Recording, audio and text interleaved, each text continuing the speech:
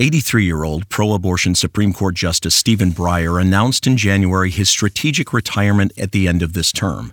Any court nominee President Biden names must be confirmed by the Senate. Given record-low presidential approval ratings and the threat of a Republican shift in the Senate after the midterm election, replacing Breyer has become a priority. Biden has three main criteria for selecting a nominee: black, female, and, quote, worthy of Justice Breyer's legacy. Translation: pro-abortion.